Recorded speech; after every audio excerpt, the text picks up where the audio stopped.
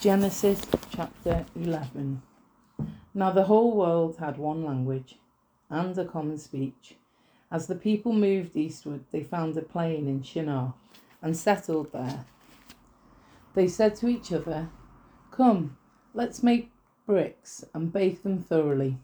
They used brick instead of stone and bitumen for mortar. Then they said, "Come, let us build ourselves a city with a tower that reaches to the heavens, so that we may make a name for ourselves.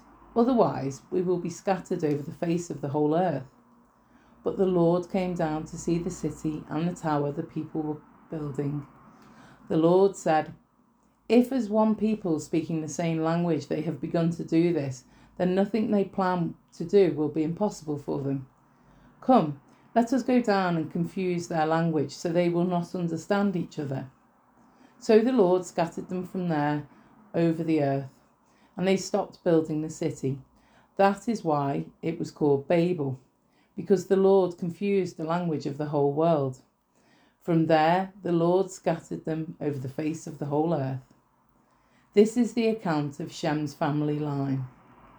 2 years after the flood, when Shem was 100 years old, he became the father of Arphaxad. And after he became the father of Arphaxad, Shem lived 500 years and had other sons and daughters. When Arphaxad had lived 35 years, he became the father of Shelah. And after he became the father of Shelah, Arphaxad lived 403 years and had other sons and daughters. When Shelah had lived 30 years, he became the father of Eber. After he became the father of Eber, Shelah lived 403 years and had other sons and daughters. When Eber had lived 34 years, he became the father of Peleg. After he became the father of Peleg, Eber lived 430 years and had other sons and daughters.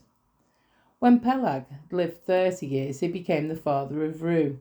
After he became the father of Reu, Peleg lived 209 years and had other sons and daughters. When Reu had lived 32 years, he became the father of Serug. After he became the father of Serug, Reu lived 207 years and had other sons and daughters. When Serug had lived 30 years, he became the father of Nahor. And after he became the father of Nahor, Serug lived 200 years and had other sons and daughters. When Nahor had lived 29 years, he became the father of Terah. And after he became the father of Terah, Nahor lived 119 years and had other sons and daughters. After Terah had lived 70 years, he became the father of Abram, Nahor, and Haran. This is the account of Terah's family line. Terah became the father of Abram, Nahor, and Haran became the father of Lot. While his father Terah was still alive, Haran died in Ur of the Chaldeans, in the land of his birth. Abram and Nahor both married. The name of Abram's wife was Sarai, and the name of Nahor's wife was Milcah. She was the daughter of Haran, the father of both Milcah and Iscah. Now Sarai was childless because she was not able to conceive. Terah took his son Abram, his grandson Lot, son of Haran, and his daughter-in-law Sarai, the wife of his son Abram, and together they set out from Ur of the Chaldeans to go to Canaan.